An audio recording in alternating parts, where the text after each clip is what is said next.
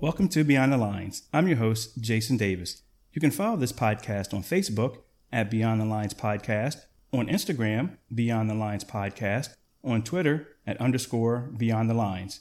Also, if you have any questions or comments about any of the 40 plus episodes you've heard on this podcast, or if you have any show suggestions, you can email me at btlpodcast213@gmail.com. This episode is sponsored by Samify Crafts. If you're looking for that unique and special gift for a birthday, holiday, wedding, or any other event, go to SamifyCraftsShop.com. They're your one-stop shop for all your gift needs. They specialize in custom gifts at an affordable price.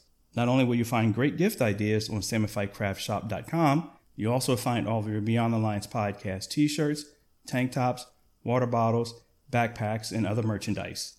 So go to SamifyCraftsShop.com to order your merchandise and gifts. You can also follow them on Facebook at Samify Crafts.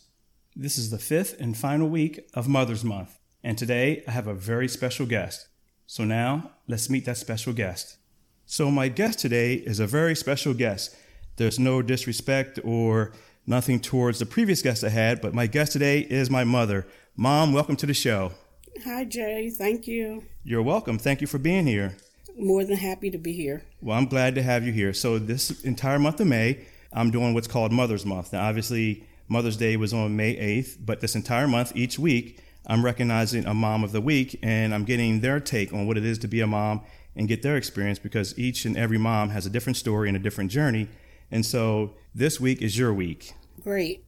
I'm more than happy to answer any questions that you have. All right. So let's get right into it. So thinking back to when you had your first child, what was the feeling like? Oh, Lord. I guess there's really no words that could ever describe having your first child. So it's like a miracle, a blessing, all those words that you could ever think of. Absolutely, absolutely. So times are certainly different back in the 70s and early 80s than they are now. Talk about what it was like trying to work and raise kids at the same time. Well, it was not easy, to say the least. And being a divorced mother of 4 children, it was really tough, but rewarding. Because I can say, growing up with my own children, and it was a hard job, and you try to do the best that you could have done, and hopefully you were doing the right thing. And as we all know, there's no perfect person, especially no perfect parent. You just hope that you're doing the best that you can by your children. Absolutely. And I had a guest before, and she talked about moms feel like they have the weight of the world on their shoulders, and they kind of second guess a lot of things that they do. Mm-hmm. And they kind of wonder if they've done the right thing, said the right thing, those types of things. So I'd imagine that's kind of the same thing that you've gone through as well. Exactly. You always second guess yourself. And every parent always wants what's best for their children, and they want more than what they had for themselves. So they're trying to live in a world where you have to work, take care of your children, and do all those things, plus raise your children, and hopefully that you're raising them the correct way. And it is a hard job. Anybody could tell you. Any parent that has to go through raising children would know. Absolutely. So there's 4 of us. How were you able to balance our activities with things you had to do on a daily basis? Oh, good question.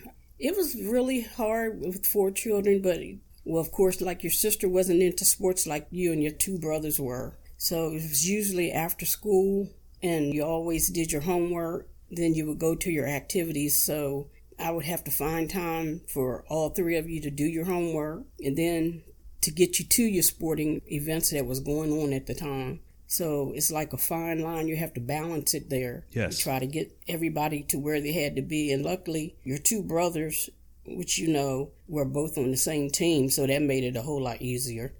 So you're in a unique position more than most of the mothers I had on during the show. You no longer have kids that solely depend on you. When you reflect back to the days when we were much younger, how were you able to manage things and keep us afloat? Well, I will say, first of all, by the grace of God. Absolutely. And just, you have to sit down, you have to think it out yourself, you have to plan like the day before, the night before, how you're going to get everything done that you have to do to keep the family together, keep the family going, pay bills, put a roof over everybody's head, food in the mouth, and then to balance the activities. And like I said before, you want the best for your children, and to have those children be involved in sports that gives them the social skills that they're going to need later on in life. So you just have to just figure it out and balance it and do it. Yeah, as I said to a mom in a previous interview, there's no manual to this parenting. And so everyone has to kind of learn on the go and learn on the fly. And sometimes we do things right, sometimes we do things wrong, but there's no manual to this. So it's kind of hard to make sure that you're doing what you need to do and knowing at the same time if it's right or not. Right, exactly. Yeah. Babies don't come with manuals. A lot of mothers wish they did. But you just have to go by your gut instinct. If it feels right, then more than likely it's right. Absolutely. So motherhood is a challenging, tough, and sometimes thankless responsibility. Reflecting back over the years, how has motherhood changed you personally? It's made me a so much stronger person. It's made me more independent. It's made me grateful, and I know that I'm blessed to have the children that I do have. And I feel like if nothing else comes along in life, which is fine, I feel I have been fulfilled by raising my children and knowing that everybody is a useful member of society.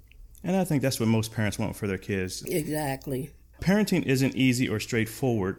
Thinking back, if there's one thing that you know now as a mother that you wish you knew before having kids, what would that one thing be? Oh my God. Just one thing? I think it would be patience. I think you have to have a world of patience with children. I think that would sum it all up for me. I think that's a good one if you ask me. So how has the world changed from when I was young to now when it comes to having children? Oh, God. The world has changed so drastically, in my opinion. Having children nowadays, it seems like parents aren't even responsible for their children anymore. And that's really sad.